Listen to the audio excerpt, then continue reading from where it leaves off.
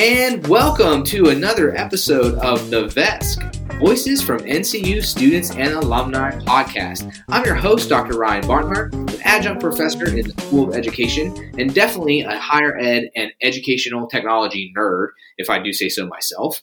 And that's why I love this podcast. Today we're here with another special guest, who is Amber Hall. She is a Master Enrollment Advisor here at NCU, and maybe more importantly than that, she's a current student in our Doctor of Education in Instructional Design program at the university as well. Amber, welcome to the show.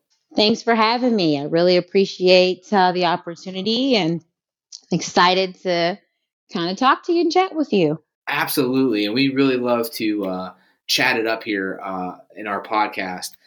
So before we start, we always like to start off and ask our guests to tell us a little bit about yourself, obviously how you're affiliated with NCU, and maybe what you like most about your program that you're in right now. Okay, not a problem. Happy to do that. So a little bit about me is just in higher education in general. I've been working in this industry since 2015, and it's something I've always kind of worked with students in person at first, and then kind of on a computer over phone, and now with pandemic virtually. It's just something I love to do. So I've been in enrollment for quite some time, but I love working for NCU because they have a really good training. They really love the students, and that's something that's a core value I personally have myself. So that's why I'm still in this role and still in the industry.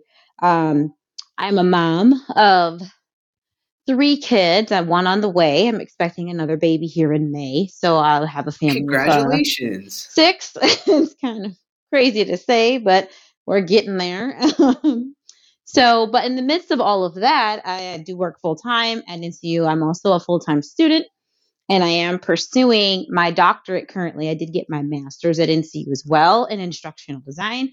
Now I'm moving into the doctorate of education in instructional design, and I really feel I really love what VESC is doing because virtual tools and things are not really prevalent, or a lot of people don't know what's out there. And I've kind of learned that through my master's and even more so now in my doctorate. So I'm just really excited to kind of talk about that, and also to just be here and talk about kind of what we're going through from the virtual perspective and technology, because it's kind of been around us our whole lives. We just never really tapped into it. So just a little bit about myself. No, that's great. And I think, and you're absolutely right. I think, and we're going on, almost what 2 full years and more and change in the great switch to virtual learning. At least that's what I'm going to call it now. I think I probably should file a trademark for that. But and you're right. We're just maybe now starting to learn how to tap into those things. So let's talk about that a little bit in terms of your doctorate program. So how is maybe instructional technology and what you're researching as you work towards your doctorate, how is it important to the field of virtual education overall? I think technology is growing into something more, and I don't know if it's something that can just be tangible at this point. It's really something that is going beyond barriers and borders. And in my degree, what I've been studying is a lot of the multiple intelligences and how technology has kind of already dug into that, but we probably should tap into that more so that we can teach or even train, develop using these technologies, because they use those, whether it be AI, whether they're using Agile, any of those things that involve the psychological principles. Technology is already backed up by that, right? So now we're trying to tie those pieces together and really develop people that are not only educated with technology, but they're also and managers can use this technology to understand their people and train them better, or teach the kids better. Like I have 2 kids right now, and because of the technologies that's out there and the different tools and things, I can understand my kids without actually having to pry their brain open, and actually understand, what they need on the learning scale. Or maybe it's not. Maybe it's social emotional learning. we can use these tools to understand our kids without having to poke and pry them like we've had to do in the past. So it's just a lot of different ways. It's not just computer science anymore. It's not just graphic design anymore. It's pretty much anyone and everyone. And that's what I kind of been studying and learning more about within this instructional design program, because a teacher really expands. She's really having us dig beyond what we would consider education and understand how we can be the changers of this in this education sphere and beyond that as well. So that's great insight. Now let's flip that a little bit further. How do you see it maybe impacting? And you talked a little bit briefly about it there in maybe training and stuff like that. But how do you really see it in the sense of the applications for teaching, learning, and supporting of learners? Because I feel like, now even maybe more than ever with Zoom and other technologies, it's not just like send an email question for help. We can provide more dynamic support, I think, in this virtual environment. Would you agree with that? I do. And I really feel like we can reach our kids without just doing Zoom videos.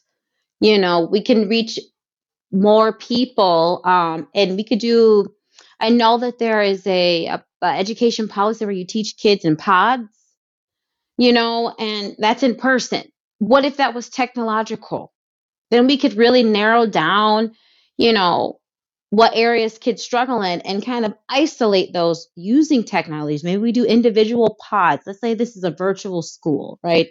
And they're all in pods. And you're the teacher. You could literally teach the lesson for the 5 to 6 kids and then, meet with them individually and study with them individually. Now, I don't know if that's possible. Again, this is just like a theory I'm coming up with, but what if we could teach that way? What if we could use Zoom and then use, I know we don't use it here a lot in America, like Prezi. I know that over in the UK, they use that with kindergartners. Kindergartners are right up against the screen and they are interacting with a smart board, and they're 5. If we could do that here, our kids would not be as disconnected. And I can see it. When we were in the pandemic, my kids were at home, they were remote. They're in this Zoom call and they're so disengaged. And it's because there's no interactivity. There's no action. Like if they were in the classroom, they'd be talking to other students. There's that element that's missing. So if we could somehow make this more isolated using either Prezi or using Zoom, there's a lot of different interactive tools. I know one of my professors uses Loom all the time. And Loom is actually a Google Chrome attachment, like an extension. And it's just really simple to use. Teachers could use that. It wouldn't have to be a software that you have to download. It's just click and start. Teachers could just pop in, learn how to take maybe a 1-day training on how to use Loom, and then they could just start using it. Zoom might take a little bit more training and development. All these other tools might take more time, where Loom might not be as difficult for a teacher. And they could use those opportunities to do office hours with elementary school. I mean, we do office hours in college. Why are we not doing that with elementary school kids, or even middle school? Meet with the kids, let them know that we care about them. And yes, I know the classrooms are bigger, but that's where that pod theory comes into play, where we have smaller classes, smaller groups of kids learning together, collaborating, working together, and even making doing what they do kind of in the art department, maker spaces, or including some STEM and, all these different things. Because if you use your whole brain versus one part of your brain, it's like music. When you listen to music, you use all the hemispheres of your brain. If you could do that in everything we learn, we could be much more educated, but not just educated because we're just smarter, but we're just using our brain to its full capacity, So that's just kind of what I think. And we have the tools. We have the software, we have the technology, we even have the artificial intelligence now. So it's really no reason why we shouldn't be. And I think it's just an initiative at this point that should take place.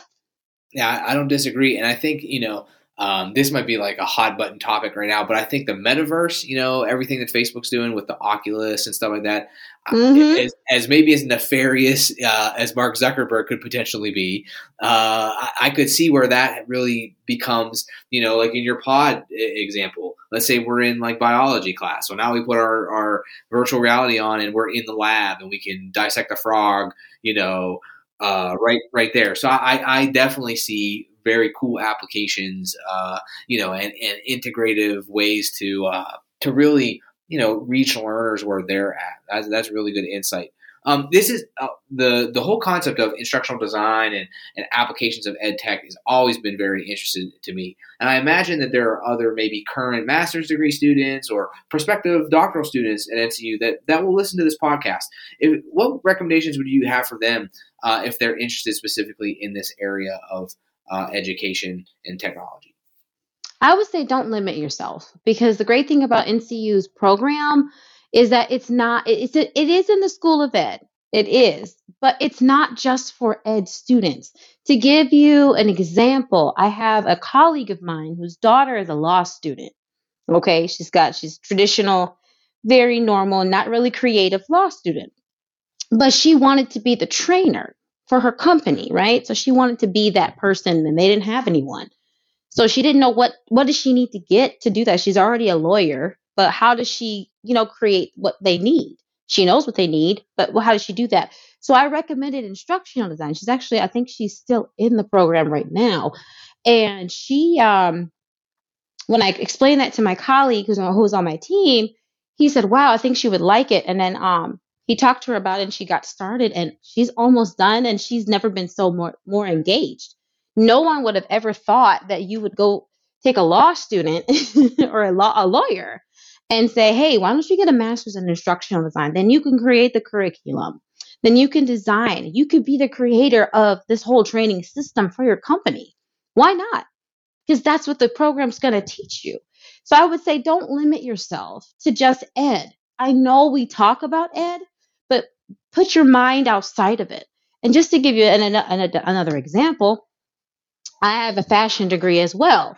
I have a master's in fine arts and fashion merchandising. So I have that from the Academy of Art University. And I could see myself doing a lot of this instructional design stuff, doing like a virtual fashion school. I could do that. I could see myself doing that with the tools that they teach you in the MSID program. Absolutely. So A, don't limit yourself. B, don't be afraid of the theory and the rigorousness of the program, or don't be afraid to try and understand the different audiences that have needs. There's so many niche markets out there that are not being served. Find one, and as an instructional designer, go after it. Make the tools they need. Make the things that they need, because you'll get those skills in the masters. And you'll be shocked how many teachers will appreciate you. You'll be shocked if you go like to elementary, middle school, or higher. Maybe you're not going to go there. Maybe you'll go straight to like a big company, like maybe like Wells Fargo, and they don't have, I don't know what they have for training, but maybe there's a business that's struggling, to reach their people. Make what they need and see what happens. That's the great thing about instructional design, at least from the one that I received at NCU. I can't speak to other programs, but I definitely can say I have the skills to really go to any industry now. And I don't feel scared or nervous about doing it because I have the instructional principles behind me that are supporting me. And I could really walk into any industry and move forward and create some really great things for people to serve them better and create better learning experiences. So that's what I would say to a student. Great advice. I think that's awesome. This is the point where in our conversation we try to flip from the research side to more of the practice side. So and application. So is there a specific technology or tool that you use that adds value to your virtual learning, or any maybe assignments that you use, or just in general? Yes, I have a go-to. Unfortunately, I have a little group of technologies that I love, and if it's video, like making videos or things like that, I use Loom because it's very simple. It's quick. You don't have to do a lot of setup, download, all of that. And I also have a tool called Crisp. I don't know if anyone's heard of it before, but it's a noise cancellation thing. So your whole life, if you're doing like a video and you want to make sure that the car, the garbage truck, or your neighbor yelling at their dog or their dog barking doesn't get into your video, well, Crisp will kind of clear it out with AI technology. So that's actually on my computer as well. So that's a great tool that I use. And then on top of that, I do use PowerPoint. I feel a little old school because it's PowerPoint, but I also use that with Prezi. So depending on who I'm speaking with or working with, if I need a lot of interaction, I'll do a traditional PowerPoint presentation and I'll convert it to a Prezi presentation. So that's usually how I kind of get through that. No, I like those. The noise cancellation software that's a game changer. Absolutely. In my opinion. Yeah, I'm going to have to connect with you offline about that one. Download it ASAP. Let's talk about Loom for a second because you mentioned it earlier and you came back to it. So I think it's important. What in this, we kind of ask, how does this benefit everybody? And obviously it's a good tool, but can you give us like an example of how you've used it and how maybe others could use it then? Absolutely. So the way I currently use it is for quick tutorials. So let's say you're a teacher or a trainer and you need to teach a skill like right now, like something's changed and you need to create a video on how to do this process. Well, because it's an extension, it's not software like hardwired to the laptop or the desktop. You just click that and then do the video, and then it creates transcripts if you need to. So if you need that for someone who has visually, maybe they're deaf and they can read the video, read the transcript, it makes things like that. On top of that, it's a link, which is great. So you're not dealing with any of those downloaded videos because sometimes they can be large, right? Sometimes your videos that you make or tutorials you make are large. So cloud-based software is huge, and you can leave all of your videos in one location on the Loom account and send them to whoever. On top of that, it's collaborative. So let's say you're doing a live one where you can invite people into that video and they can collaborate with you in there. I haven't done that yet. I'm kind of nervous, but I do think it's a great tool because let's say you're having virtual meetings, right, with a team and you need all your team members. So instead of doing Zoom, which can be a lot of, a lot of memory, it uses a lot of memory. It slows computers down, especially if you're using Teams, like Microsoft Teams with Zoom. Computers crash. This is the things I deal with every day in enrollment. So if there's any way to avoid that from a technological perspective, let's try it. So Loom allows that as well. And if someone isn't able to get to the meeting, it's literally click the link, copy it, send it to them, and then they can watch it. So it just makes it really easy for transporting that tutorial or video or whatever you need. And then you can also use that to, how do I say it? It's like screencast. They screencast it. And if you're using Prezi or if you're using PowerPoint, you're able to do a screencast session with your own picture in there. And it's all in one little tool. So I do a lot of that in my current role. And that just makes my life easier because I don't have to have a folder. There's less file management, on the computer. And it's all cloud-based. So that's really why I like it. And it just doesn't, I think just people aren't aware of that it's here because we have the big giants that are already there, like Zoom and, Google Hangout. And those other ones are pretty much what a lot of people use. But I think it's a great tool for people to explore and play with and see how it would benefit them. Like I said, my professor, Dr. Reed, that's all he uses for everything. I mean, he doesn't use anything else.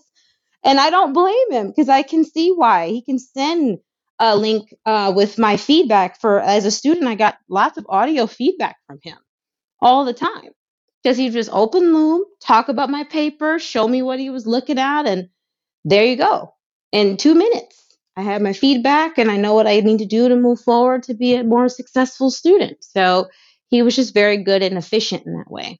So that's one reason why. And I have him to thank for that because I It's hard with other tools if you don't know all the technological behind it, the computer science stuff, as I say. If you don't know how that works on your computer, Loom doesn't seem to give me issues a lot of times. So that's the main reason. No, that's very cool. So it sounds like if my takeaway from this is there's one new tool I'm gonna go out and get besides the noise canceling because that's just too cool.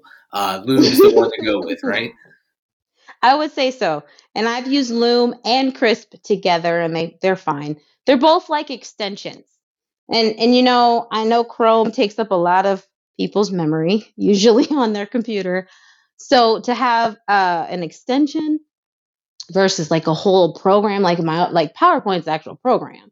You got to download that, to be able to do that and to be more efficient and quick and get those quick trainings done, but also get those thorough ones and then meetings and all hands meetings and things like that on a virtual scale, cloud-based scale is just so much more efficient in the business world and you can reach more people that way.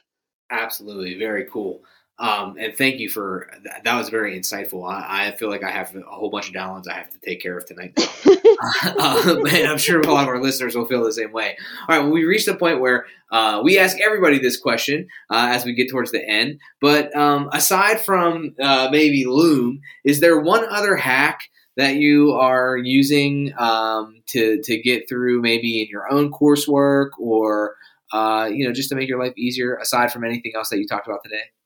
Yes, I actually am using, and I think it's very unorthodox because I don't think Canvas is used in this capacity. But I use Canvas, the learning management system, for my youth group.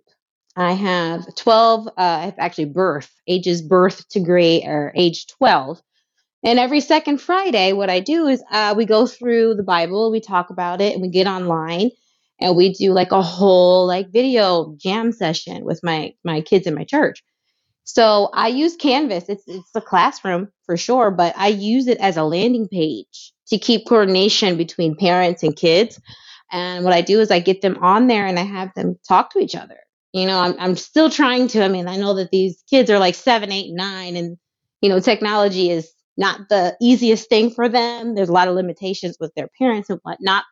But I create spaces for them to be able to reach me and not have to call me or maybe ask a question that maybe they don't want to ask in person. And they can post anonymously and they can submit prayer requests and things like that.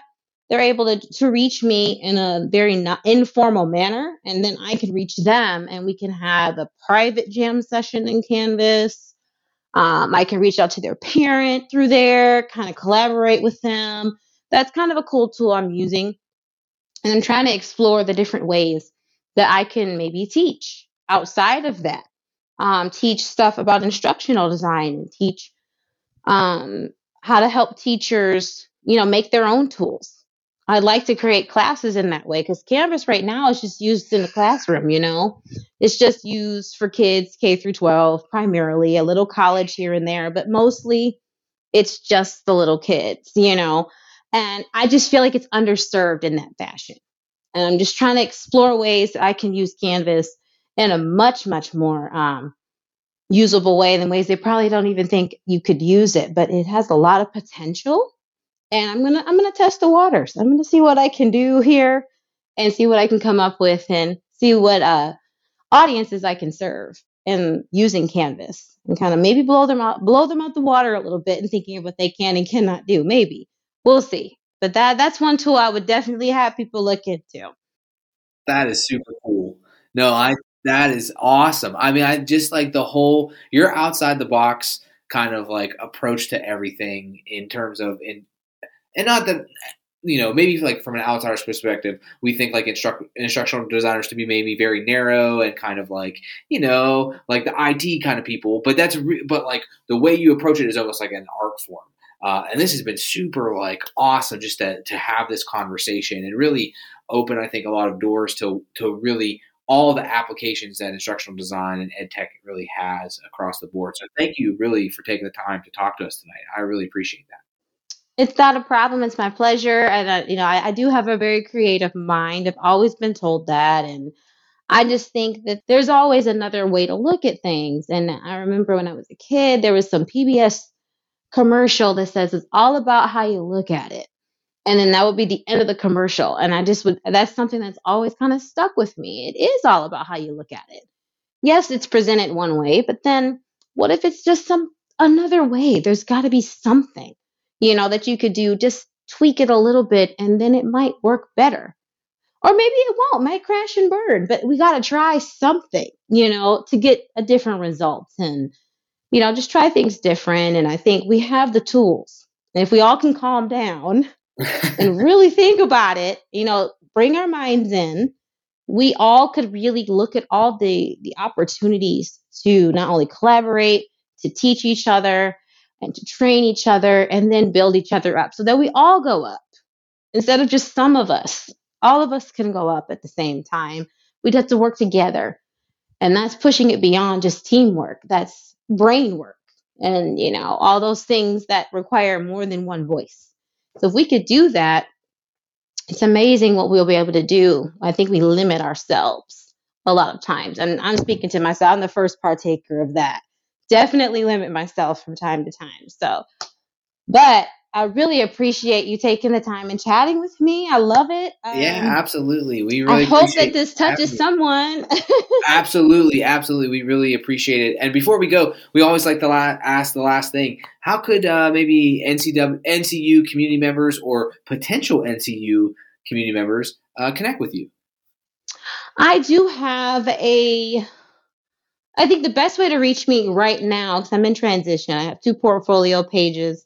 There's no contact up there yet. They're still under construction. But the best way to reach me would probably be on LinkedIn. I am very much active in there. I am. And it's just Amber Hall. Nothing fancy. I have my picture up there. And that's probably the best way to reach me right now. Or by email. I am always in my email, which is arochelle4@gmail.com. Feel free to reach out to me. I am an open book. I will try to help whoever I can, even if it's just a small little artifact or if it's just some advice. I'm all for it because it's a scary world out there if you're trying something new. And if someone's gone through it already and they can prevent a lot of bumps in the road, let's try and do that first before we try and crash and burn. That's always what I say. Take the wisdom way. It's better for you. I love that. And we'll leave on that note. For all of you listening, take the wisdom way and tune in next time for our next episode of VESC, Voices from Students and Alumni. But for Amber Hall, I'm Dr. Ryan Barnhart. We'll catch you next time. All right. Bye. Thanks, guys.